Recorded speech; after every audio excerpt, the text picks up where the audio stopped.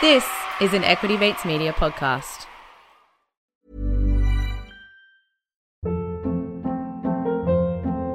Hold up. What was that? Boring. No flavor. That was as bad as those leftovers you ate all week. Keke Palmer here, and it's time to say hello to something fresh and guilt-free. Hello Fresh. Jazz up dinner with pecan-crusted chicken or garlic butter shrimp scampi. Now that's music to my mouth. Hello Fresh. Let's get this dinner party started. Discover all the delicious possibilities at hellofresh.com.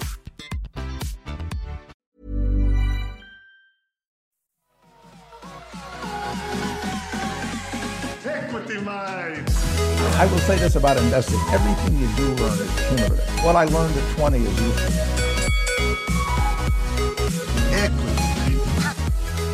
Welcome to another episode of Equity Mates, a podcast that covers our journey of investing. Whether you're an absolute beginner or approaching Warren Buffett status, our aim is to help break down your barriers from beginning to dividend. My name is Bryce, and as always, I'm joined by my equity buddy, Ren. How are you going? I'm very good, Bryce. Very excited for this episode. Earlier this week, we had a crack at talking about the world's energy transition, but I'm glad today we've got an expert joining us to, I guess, correct our misunderstandings, go deeper on the topic and really understand the investing opportunity that's here. Absolutely. And not just any expert, but an Equity Mates favourite expert. We've had a lot of demand for this expert to come back on the show. So it is with great excitement and our absolute pleasure to welcome back Mary Manning to the show. Mary, welcome. Hi, guys. Thank you so much for having me back. It's always a pleasure to speak with you. And I do not lie, it's in the last couple of weeks we've had a lot of the community reach out being like, when's Mary back? So, oh, great. That's very nice to hear. So we're excited for this one. If you haven't come across Mary before, firstly, go back and listen to our first episode where we spoke about the Asia opportunity, which was a fantastic episode. But Mary is a portfolio manager at Alphinity Investment Management. She manages the Alphinity Global Fund and Global Sustainable Fund. Has plenty of experience, having worked at Oaktree Capital and Soros Funds Management in New York as well. But please do go and listen to our previous episode. It was an absolute pleasure. We certainly got a lot out of it. Today, we are going to be discussing the energy transition and the investment opportunity of decarbonisation. And this episode is proudly sponsored by InStyle Solar, who are one of the largest companies in Australia, solar companies in Australia, and a Clean Energy Council approved retailer.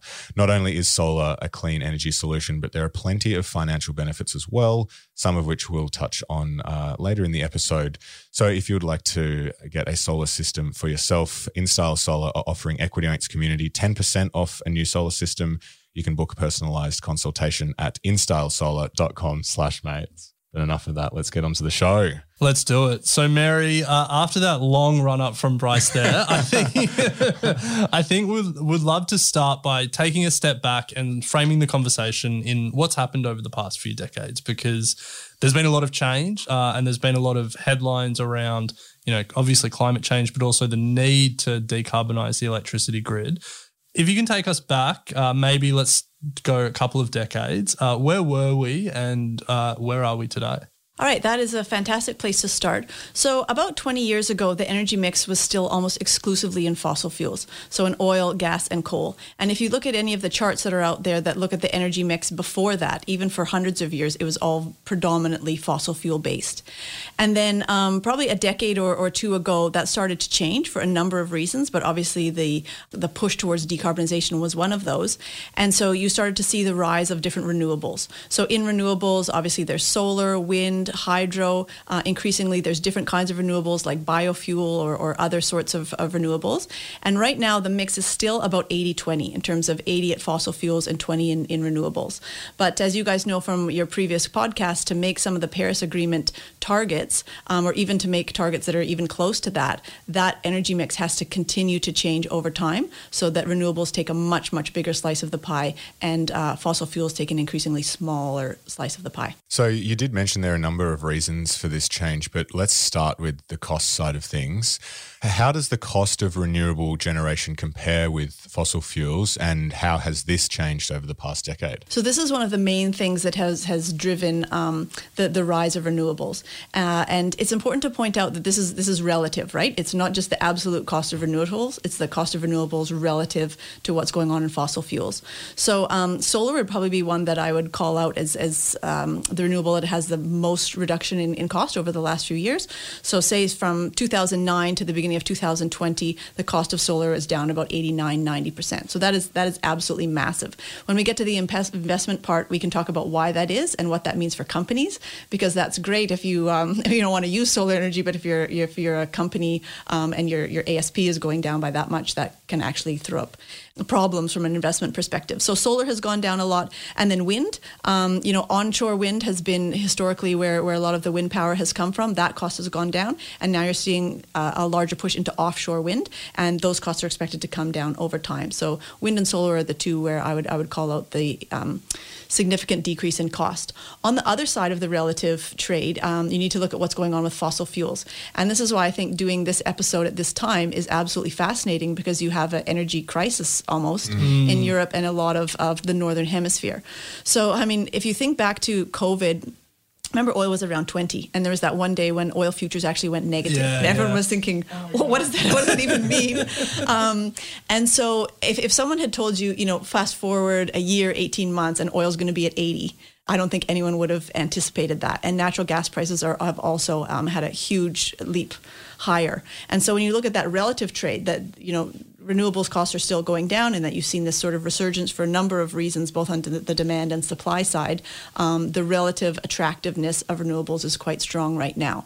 The other thing that I will highlight is that there's no OPEC in renewables. So on the oil side, since many, many decades, you've had a big international body where there's lots of participants, and they have mechanisms to sort of control the oil price. And there's no analogy or similarity in terms of renewables. So that also has a big impact sort of on the relative pricing of renewables versus fossil fuels. Solar generators don't get any ideas. We don't need a renewable OPEC. Yes, exactly. That wasn't a suggestion. That was just a comment.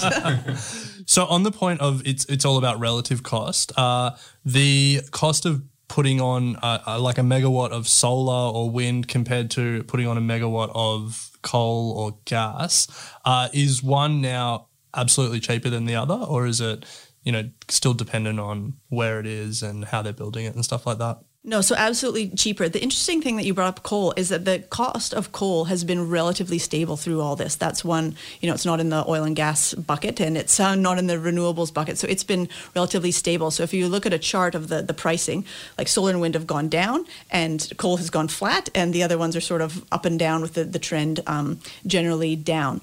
So yeah, in terms of adding additional capacity, actually another thing that I should add is that we're talking about global here, and within different countries, there can be a huge differential between the cost of different renewables and of fossil fuels. So one of the reasons that there is this crisis in Europe right now is because you had very little wind in the North Sea during the summertime, and you had a drought in large parts of Europe. So hydro literally dried up, and wind wasn't producing as much into the grid as it had historically.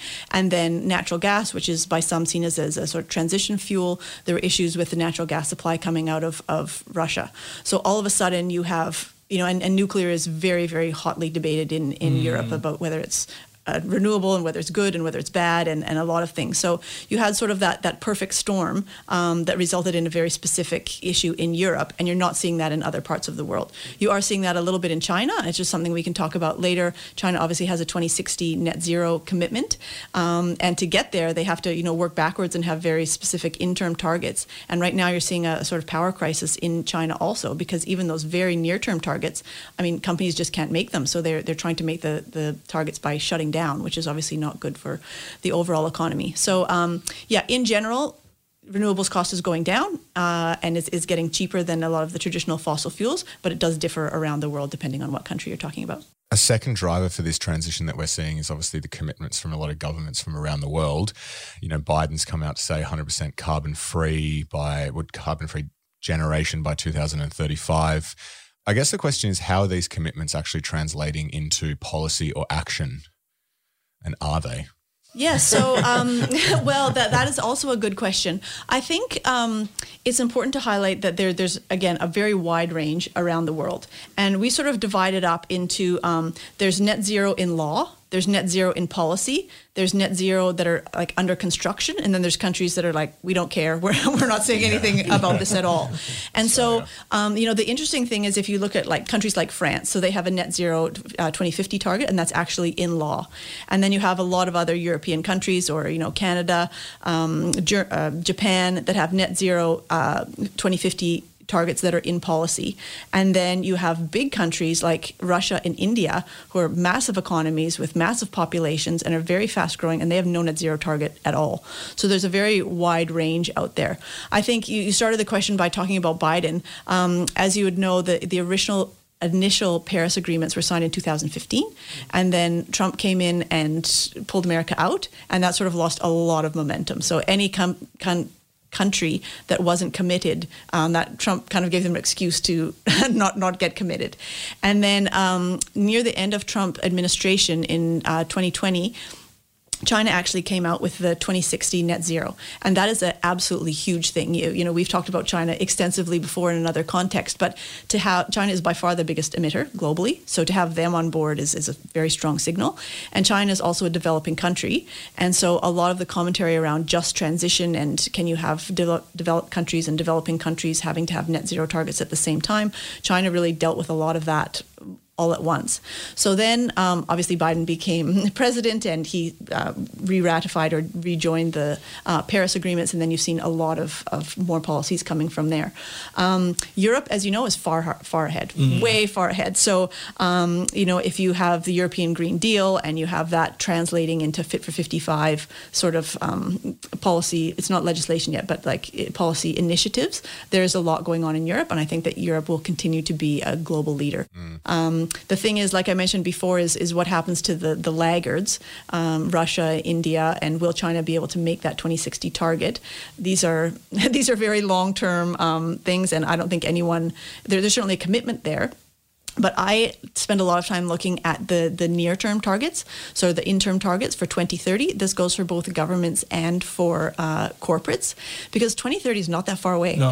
And when people first started talking about it, it was long away. But now, like if you're a CEO, you could still be the CEO in 2030. So you better be really careful about what you're saying about your company's net zero targets, because you may still be around when you have to deliver on those. And the same for governments. If you're a president or a prime minister and you commit your country to something in 2030, that could be an election issue for you if you don't deliver. Yeah, I guess to sum up, there's a wide range of what's going on in terms of policy. I think it's important to focus on both the interim targets and then the longer term goal for 2050. Mm-hmm. So we've mentioned cost and we've mentioned government policy. Are there any other key drivers that we should be aware of when we're thinking about this transition?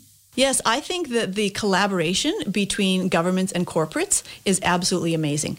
It is a rare example. COVID is maybe another example of where a lot of the world is pulling together, and different stakeholders are pulling together, all working towards one goal. So I'll give you some examples from our portfolio at Alphinity. And just to be clear, I'm one of a number of portfolio managers that manage the fund, so it's not just me. But we do have the Global Fund and we have the Global Sustainable Fund. In the Global Sustainable Fund, we have 8 of the top 10 positions have a carbon target. 3 of them are already carbon neutral. And if you are in a meeting with investor relations or with management, it's rare for a lot of these big global companies to not have any carbon policy at all. And even 5 years ago, that was not the case. And so I think it's really important that corporates are on board. Investors are asking this of corporates, like what is your carbon policy? What is your net zero policy? What are your interim targets? We have a whole sort of 10-point checklist that you can go through with companies to make sure that they're on board. So I think that's something that you need to be aware of, is that it's not just governments driving it, but it's a collaboration between governments and corporates and civil society and academia, and there's just a lot of different stakeholders on board. That makes me more confident or enthusiastic that there's these targets can actually be met, because there is a lot of momentum behind it. One thing that Bryce and I noticed when we were looking and listening to the latest reporting season was the amount of Australian companies that were talking about carbon neutral targets, or they were already carbon neutral. It was definitely a big theme coming out of reporting season, which was great to see. When a company achieves carbon neutrality and, that can be done through buying carbon offsets. So if the company can afford to, they can do it pretty quickly. As a sustainable fund manager, what are you looking for next? Like, is there something, once a company's carbon neutral, what's sort of the next milestone that they're trying to hit or you want to see them hit? Is there anything after that? So I think before you get to what's after that, you need to get to what's before that, because so for the sustainability fund at Alphinity, we have a charter. It's a sustainability charter, and it lays out very, very clearly what kind of companies we can invest in and what kind of companies we can't. And fossil fuels is a can't. Yeah. So we cannot invest in fossil fuels. So a lot of and then, on the flip side of that, you have a lot of the biggest companies in global markets, Google, Apple, Microsoft, Netflix, the classic sort of FANG, asset-light companies that have very impressive and very aggressive carbon neutrality targets. And they, I think they're sort of leading the world in where you can go. So when you're running a sustainability fund that is sort of screening out or is not investing in some of those, I'll call them bad, I'm using quotation here, bad companies that need a very specific plan to change their whole energy mix and to change their emissions. We're generally not invested in those companies anyway. So when you're in asset light, already good companies, the discussion is very different. So a lot of the discussions that we have with companies are, first of all, in terms of understanding the targets and understanding those interim targets, like I've said before, because that's very critical. And then you raised a great point in terms of using offsets. So not all carbon neutrality is created equally. There needs to be discussion and a lot of analysis in terms of how you're getting to carbon neutral. And then I guess, while we're not in any sort of like bad or dirty companies, there is autos, which is a sector where you can have the discussion. So like Daimler would be an example. So they have a whole fleet or like a sort of installed base, if you will, of ICE cars, but they're moving very aggressively towards EVs. So having a discussion of how do those two things offset each other, and then what does the company look like going forward, to your initial question, what does the company look like moving forward? So I think for a lot of companies, you're not at the stage yet. Google might be one example where they're carbon neutral and sort of that's in the past and what's going forward.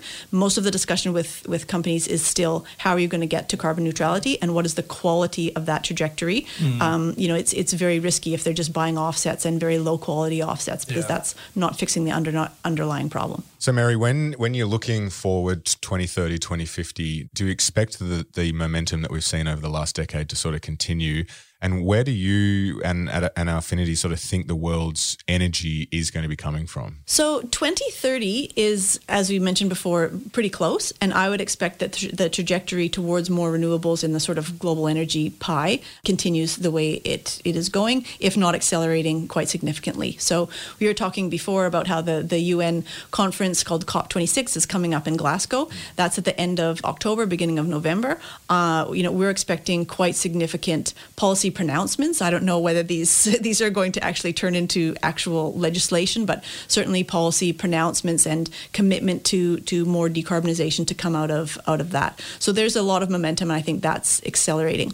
I think 2050, this is my personal view, this is not an Alphinity view, but as you know, I have a PhD in economics, and as part of my PhD thesis, I spent a lot of time reading about Thomas Malthus, because I was looking at economic development. He's obviously a famous economist and demographer from the 18th century. And his theory ended up being totally wrong, right? Because he said that population grows exponentially and the words food production grows linearly, and you're going to run into a big problem and everyone's going to starve at some point. And he was wrong because of technology. He just didn't think about fertilizer. He didn't think about changing the technology of agriculture, and he totally missed the Industrial Revolution part of it, which was a big thing to miss. With all due respect to Thomas Malthus, that was a big thing to miss. But I sort of feel like on a 2050 view, which is unlike 2030, it's decently far away, that I don't know what things are going to look like in 2050. I think that there are technologies out there that we haven't even thought of.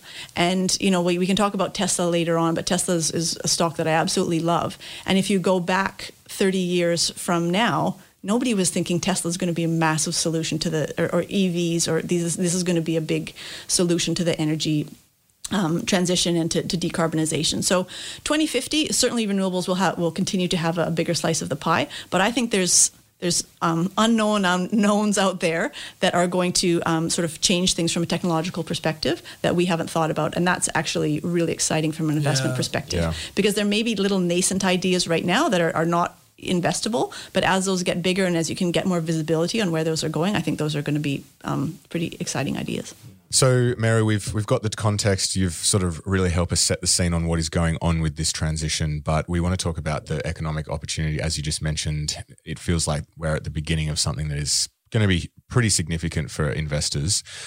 Before we get into that, though, we'll just take a very quick break to hear from our sponsors. This is Paige, the co-host of Giggly Squad, and I want to tell you about a company that I've been loving, Olive & June. Olive & June gives you everything that you need for a salon-quality manicure in one box. And if you break it down, it really comes out to $2 a manicure, which is absolutely insane. It's also so easy to get salon-worthy nails at home with Olive & June. The difference between how your nails used to look when you did them yourself and now with the Mani system is a complete game changer. The best thing about Olive & June, too, is it's a quick dry. Dries in about 1 minute, lasts for 5 days, and full coverage in up to 1 to 2 coats. Visit oliveandjune.com/perfectmani20 for 20% off your first system. That's oliveandjune.com/perfectmani20 for 20% off your first system. There's never been a faster or easier way to start your weight loss journey than with PlushCare. PlushCare accepts most insurance plans and gives you online access to board-certified physicians who can prescribe FDA-approved weight loss medications like Wegovy and Zepbound for those who qualify.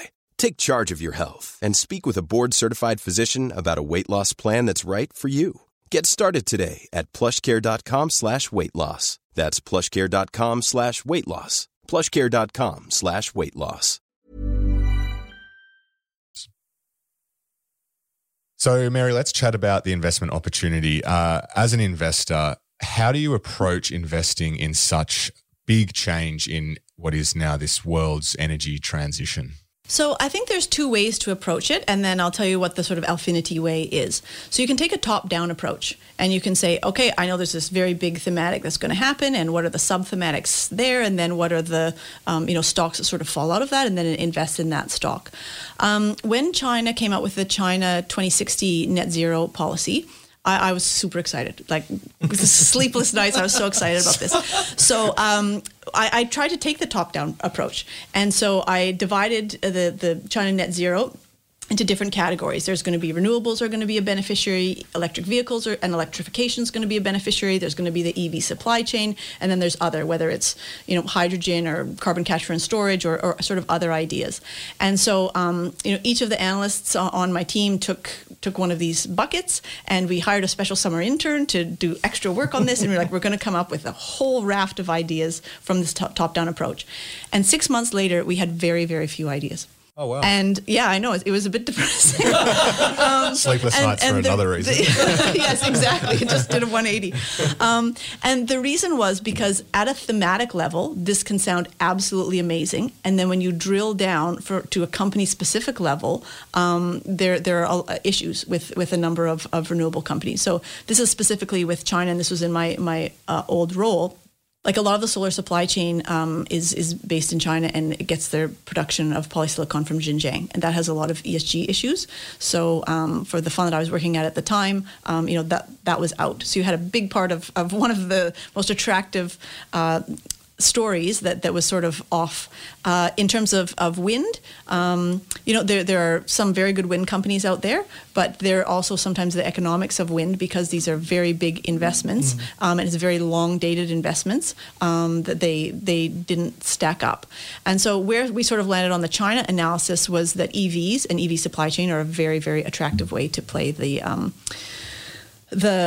energy transition. The Alphinity is very focused on bottom-up stock picking, and specifically looking at earnings leadership for stocks.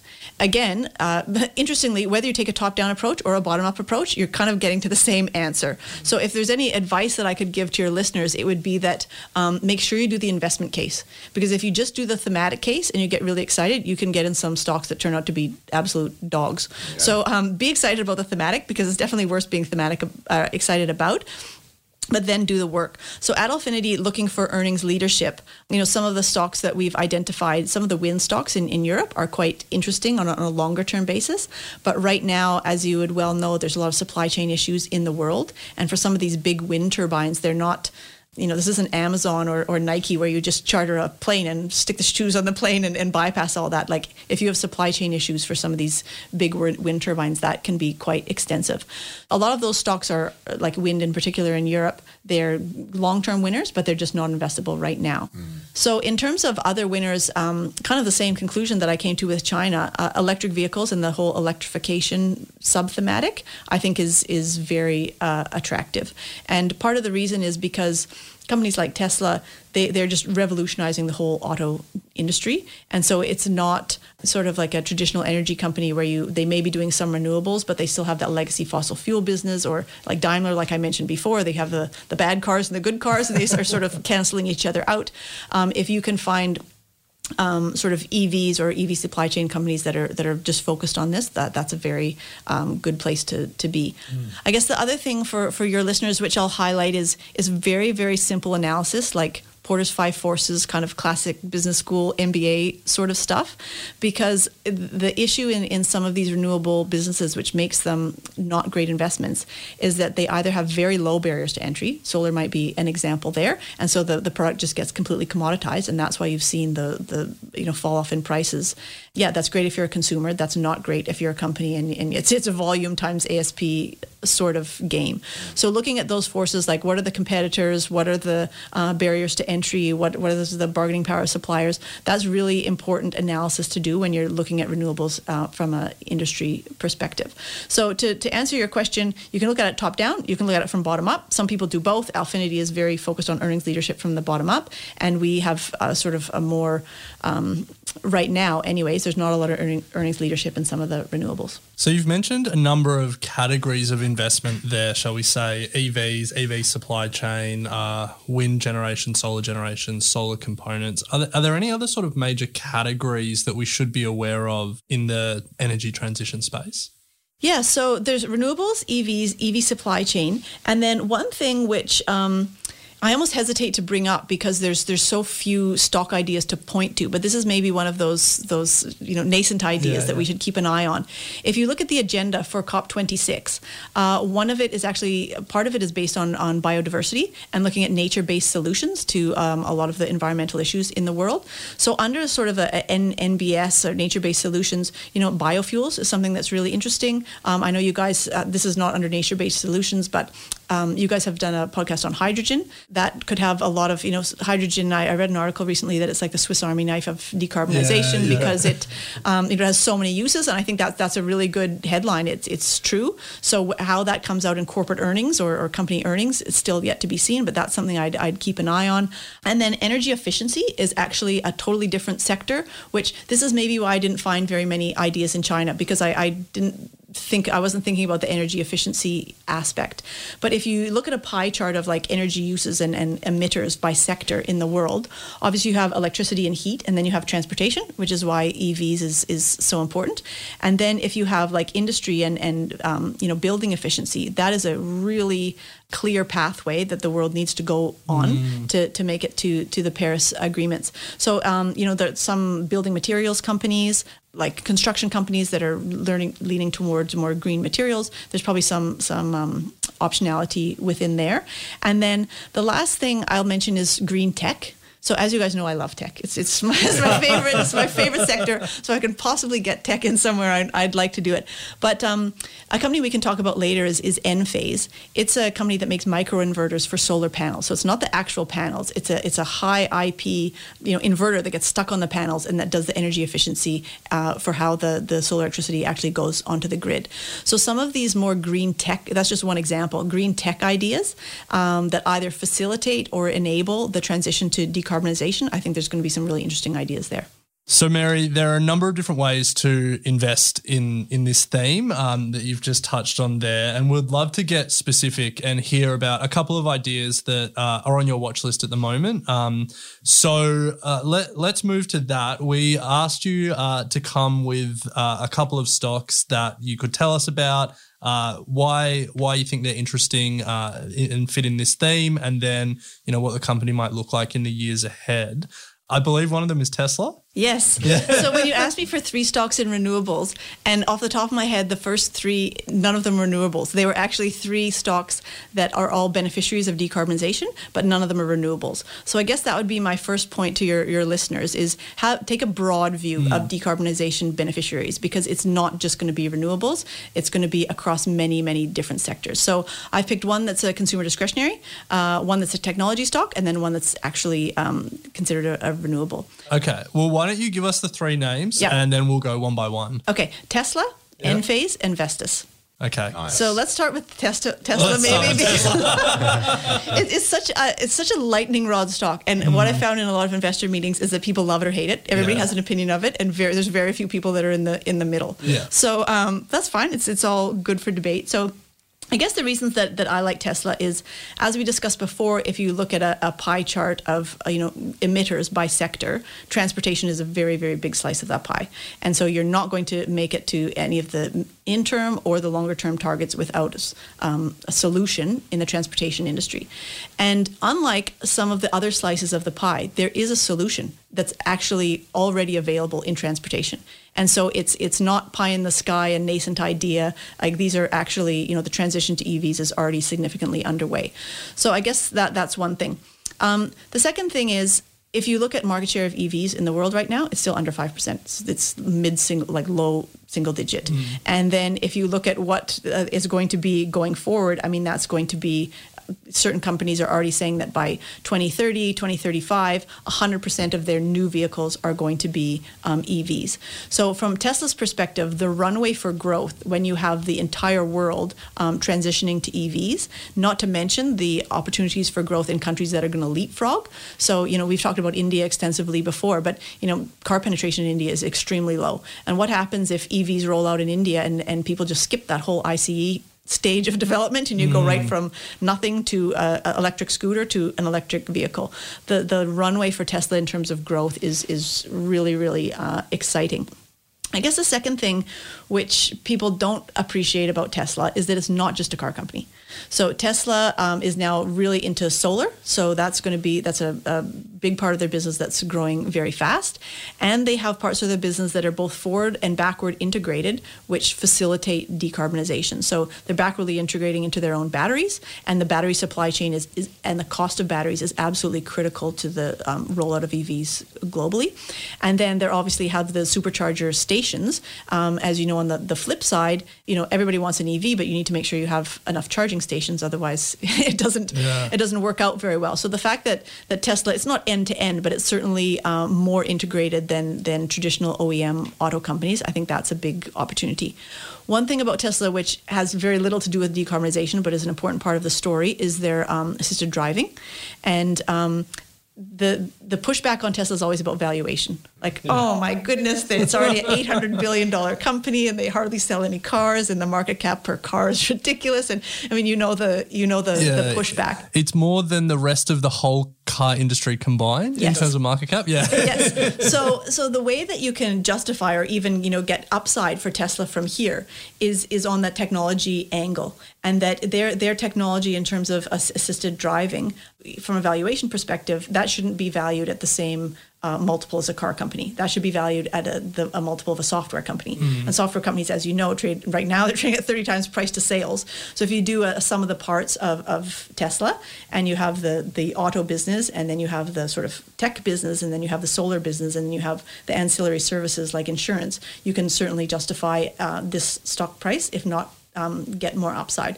So those are some of the reasons why I really like Tesla. And I guess the other thing is that again, I hesitate to bring this up because he's so controversial, but Elon Musk is a visionary. He took a sleepy old industry that hadn't really changed since the first, Model Ford, and completely revolutionized it in a very short period of time, and did it with his own manufacturing. Yeah. So if you listen to the last quarterly call, they've just rolled out the Gigafactory in Texas, and the Gigafactory in Berlin is also starting, and he's talking about how hard it is to manufacture cars.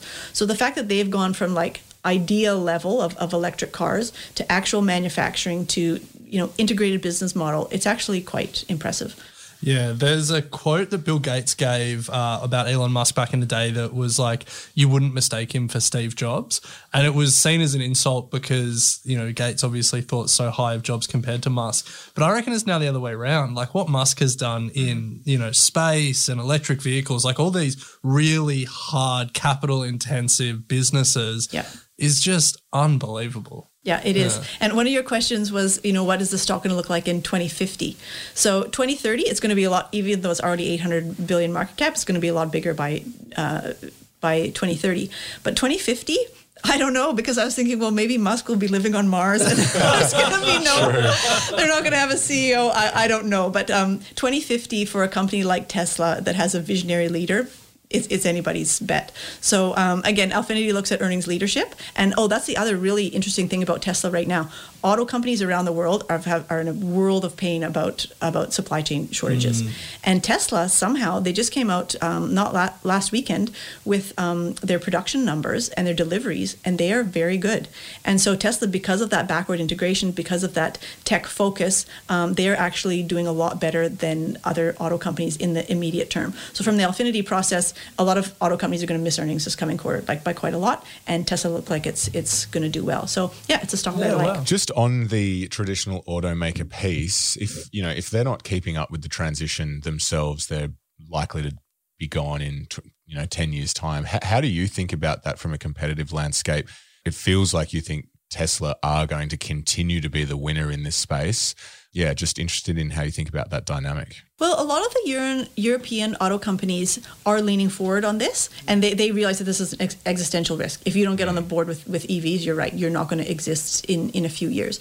And so Daimler, I said sort of before, they have the old business and the new business.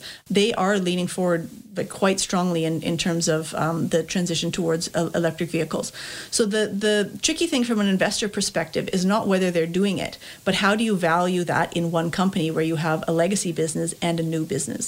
It's much harder. And so a lot of these OEMs, they trade at 7-8 times PE, and you have Tesla at 100 plus. And how is that?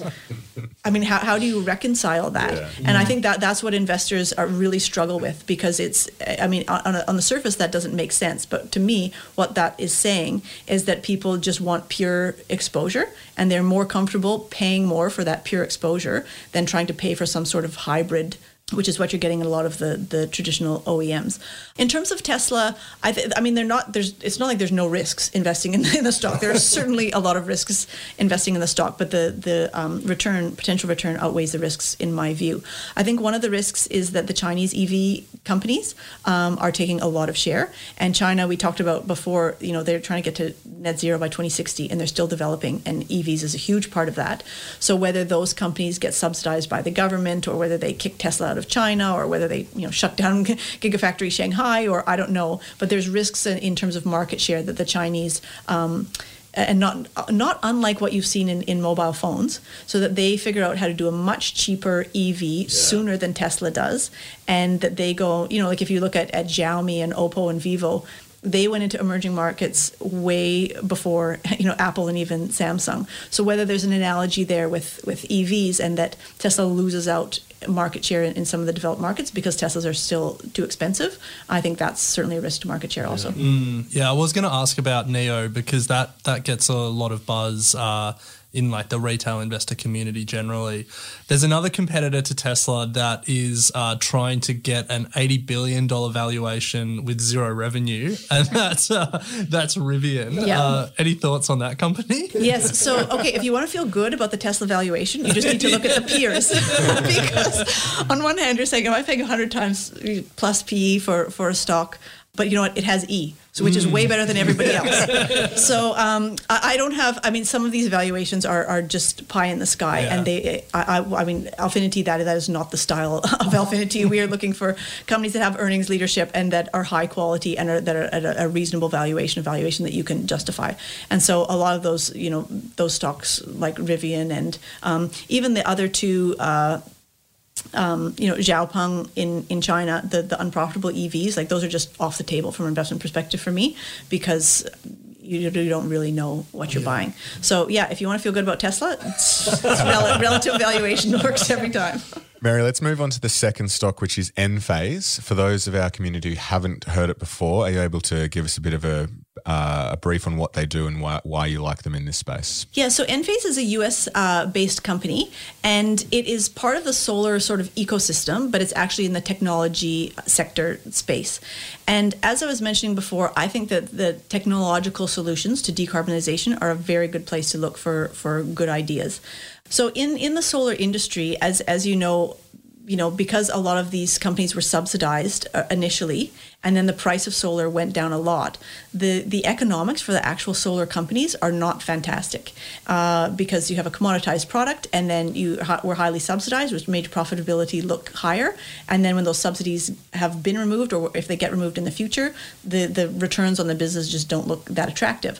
But we all know that at a top line, that solar penetration is growing really, really strongly. So how do you get involved in that? And Enphase, and there's another company in America called Solar Edge, which does something slightly similar. So they have the IP, which is they're called microinverters. So say you have all these solar panels on your house, and you have two options. You can have all the electricity going into one inverter, which then tries to maximize the energy that's coming from solar and feeds into the grid.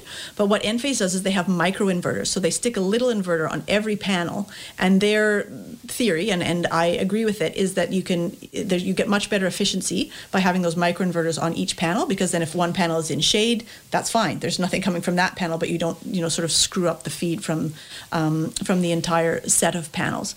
So they have microinverters, and the reason I like it from a stock perspective is that it's a duopoly market in America. There's only Solar Edge and Enphase. So unlike solar, where you have all these players globally, and you have really inexpensive Chinese players that are just undercutting the price of polysilicon and solar panels all the time, this is a duopoly market, and they do have some pricing power, and they have regulatory standards that are behind their technology. So I actually forget what it's called, but it means that you need to have one switch that can turn off all the solar from your solar panels. So in case there's a problem, you don't want them to catch fire or anything like that. And that's actually regulated in America. And so that's part of the reason why it's a duopoly. So if you take the fact that, and as a result of that, they can maintain margins. It's not that they're constantly getting undercut. So if you take a sector that's growing at 20-30% a year, and that can have at least flat margins, if not some margin expansion, then you're getting 20-30% growth going forward. And the stock's trading at around 70 times PE, which is high, but that's not that high on a PEG basis, and it's not high given the penetration that they can have going forward. So that's one stock that I really like, that sort of plays on the technological aspect of transition to net zero. I think that's fascinating and a really good insight into how you found a business that is in this growing space, but is like servicing the industry, and so can be like a price maker rather than a price taker. Fascinating company. We are running short on time, so we'll move to the third one, and that is Vestas? Vestas, yeah. I've had a problem with pronouncing companies recently. Based in Denmark, yes. I believe. So for people who haven't heard about the company, can you tell us about it and why you like it? Yeah, so as we discussed before, wind needs to be part of the solution to decarbonization, and Vestas is a manufacturer of wind turbines. So if any of you have been up close with a wind turbine, they're absolutely massive. And Vestas, historically, a lot of the wind has been onshore, and now you're starting to see a big shift towards offshore, and for a number of sort of geological or the weather-related reasons, the amount of wind offshore and the consistency of the wind offshore is a big benefit for wind powered generation. And so Vestas makes the wind turbines, and unlike solar, where there are no barriers to entry, there are actually quite significant barriers to entry in wind turbines, just because it's such a capital-intensive product, and you can't just wake up one day and decide you're going to be a wind turbine manufacturer. So in the world, it's Vestas, GE, and Siemens Gamesa, and those are kind of the three big players. And within that, Vestas is the highest quality, and at Alphinity, we're always looking for quality stocks. So it's a stock that we held in the sustainable portfolio before and have taken it out right now because of some of the supply chain issues that I mentioned before. It's just very, very difficult for these companies to actually get to solve the supply chain issue right now. But it's certainly a stock that we like in the longer term, and we'll probably go back into the portfolio at some time in the future. There's a lot of interest in nuclear in the Equity Mates community. So I feel like we've got to ask one question just to get your views generally on where nuclear fits into this whole transition and the energy mix, both Australia and around the world. Yeah, so this is another very debated topic. So I had a call actually with a European bank earlier this week, me and some of my colleagues, and he was saying, we were asking them sort of about their green credentials and do you lend to nuclear? Is this good or bad? And he was saying, depending on which country in Europe we're lending to, there are totally different views. Some people are like, great, nuclear is fantastic, and other countries are like, we don't want to have anything to do with it. So this is my personal view. This is not an Alphinity view, or personally, I think that nuclear is not going to be a huge part of the energy solution. And maybe it's because I was living in Asia during the Fukushima issue in Japan, and you had people walking around with umbrellas because they didn't want the nuclear rain to fall on them. And wow.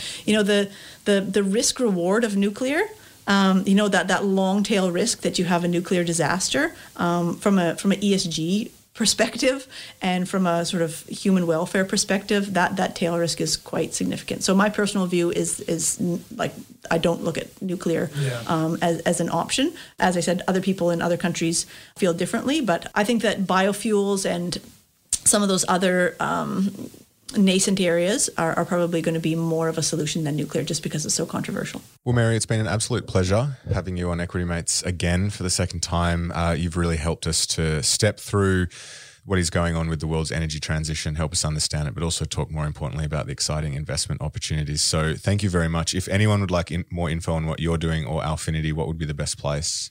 Yeah, so if you go to the Alphinity website, we actually have multiple sustainable funds. One is a domestic sustainable fund.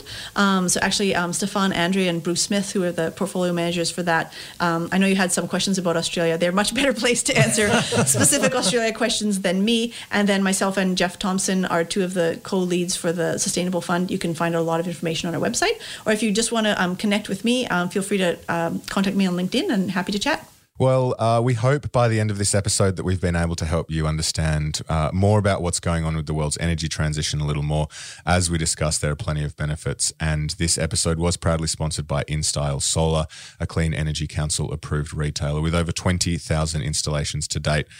Not only is solar a clean energy solution, but you can consider it an investment opportunity. On average, InStyle Solar customers get a 20% return every year over 25 years from their solar system. So own, don't rent your power. With $0 deposit and zero interest finance options, you can now pay for your system instead of paying a power bill.